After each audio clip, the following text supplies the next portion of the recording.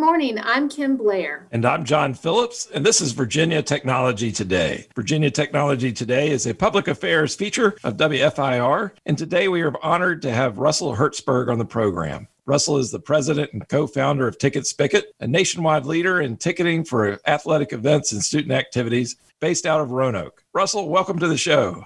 Well, thanks for having me, and glad to be here. Russell, we have made a reacquaintance, and I'm thrilled that you're part of the show. And let's give a little shout out to a fellow Maroon. So go Noke. So thanks again for being with John and I today. We're excited to have you.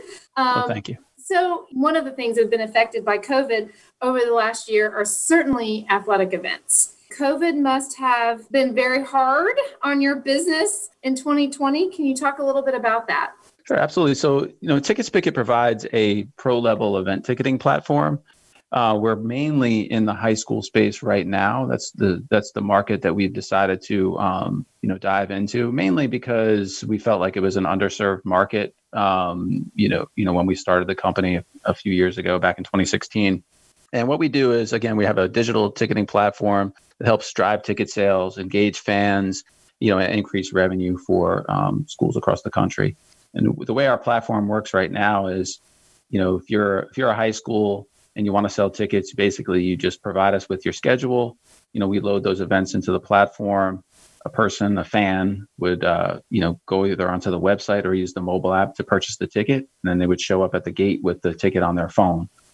We have two mechanisms of redeeming the ticket. So it's either, with your traditional sort of scan a QR code. But the other thing that's interesting about us is we have a self-check-in process, which is completely digital. There's no equipment required. There's a button that appears on the ticket when the gates open. The patron, the fan, would be able to hold that button down for about 2 seconds and it redeems the ticket. When COVID first hit and people were sort of trying to figure out what was going on, we were just like anybody else. Our business is really in the high school space. And so once schools closed down in March, obviously there were no events, and, our business is driven by transactions that occur at events themselves. And so, once those events were shut down, obviously our revenue stream was limited at that point. But one of the things that was really hard for us is that it's our business development time. And in the spring, most of the state organizations, they have conferences that we attend and exhibit at. And that's really where a lot of our business comes from. It's building relationships with athletic directors. And those weren't happening. They all got shut down. And so that was a little troublesome for us because, we were trying to figure out how we were going to be able to get business for the next year.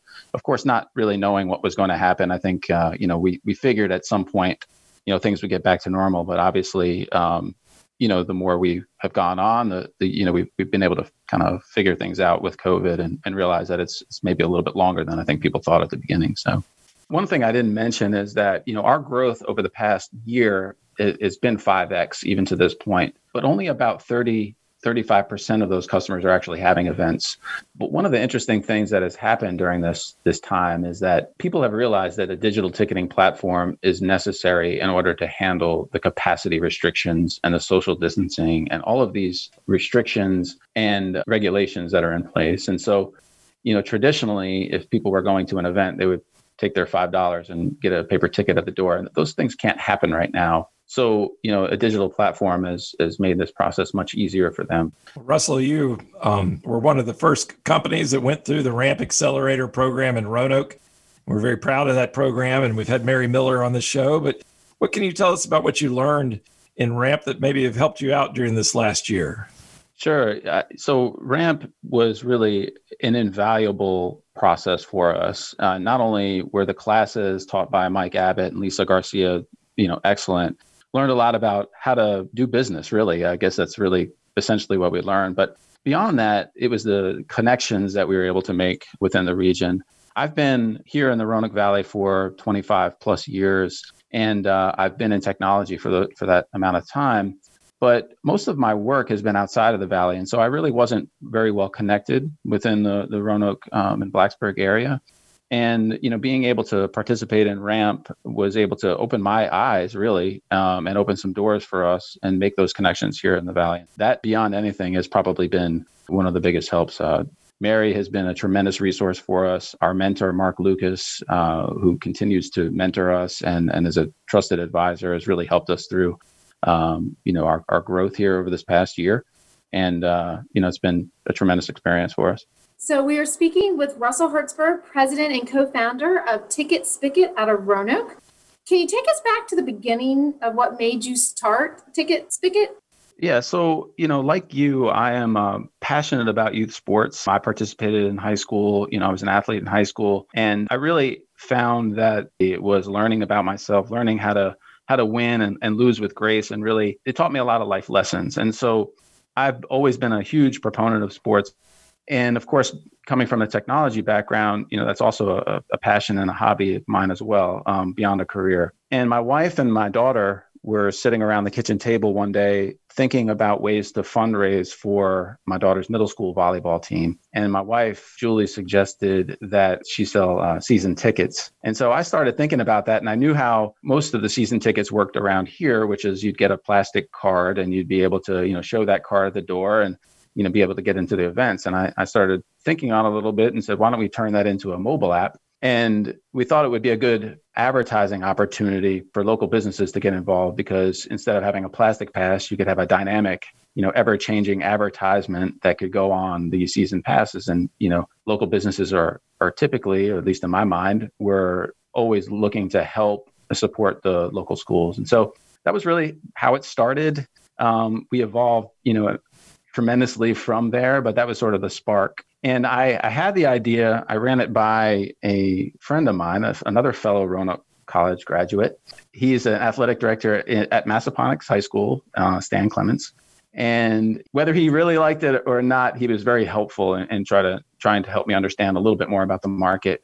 I will say we sat on it for a little while. It took a little while for me to get going, and I think that's one of the bigger regrets that I have is not pushing forward a little bit sooner. So we're very hopeful. Vaccinations are moving forward, and hopefully we're going to start seeing some COVID restrictions begin to lift. And more events starting to take place. Here locally, we're starting to see some competition starting to happen in our local high schools, which has been great to see that in the paper again. And they're going to start coming more and more online. What do you forecast your growth to be? I'm hopeful, as you mentioned, Kim, that, as states start to open back up, those other 65% of schools that are customers of ours that are not active right now will begin to start having events, which will, of course, run ticketing through our platform, which would be a great boon to our business. And I'm expecting very similar results next year as were this year. So I, looking forward to the virus going away for sure. And then, looking forward, like you said, to getting back out there and having these kids compete. That's a tremendous success story. And there's a lot of folks that may be listening in and thinking about starting their own business in our region. And I'm curious what thoughts you might have and advice you might give to people thinking about starting a technology-based business in our region. What are some of the opportunities they should make sure that they take part in? I think that networking has been, something that I've lacked. I mentioned, the RAMP courses and the connections that I've been able to make through that. I wish I had done those kinds of things a little earlier. So, just even getting out there and meeting, entrepreneurs in the area has been great to kind of lean on them and to understand that, those folks have gone through struggles. And when you're going through those struggles, it's nice to hear similar stories and how they were able to get out of that. So I would just say networking is one of the key things. And then the other thing, I also mentioned that I wish I had started earlier. And, if I had to do it over again, I would have pushed myself a little harder to just fail fast and, to make sure that, we get out there with something to learn more about what what you're after and learn more about the market. I think that looking back, where we are today is so much different than where we were when we started. And that's really just been a learning process that if I had started that earlier, we would have learned earlier. Thank you, Russell. It's been a pleasure to have you. And I hope that, unfortunately, our time has ended, but I hope that we will have an opportunity to have you come back a year from now to talk about all the wonderful growth that you've experienced post-COVID. So thank you for joining us and telling us about your technology success in Southwest Virginia. It means a lot to the entrepreneurial ecosystem that you're building here.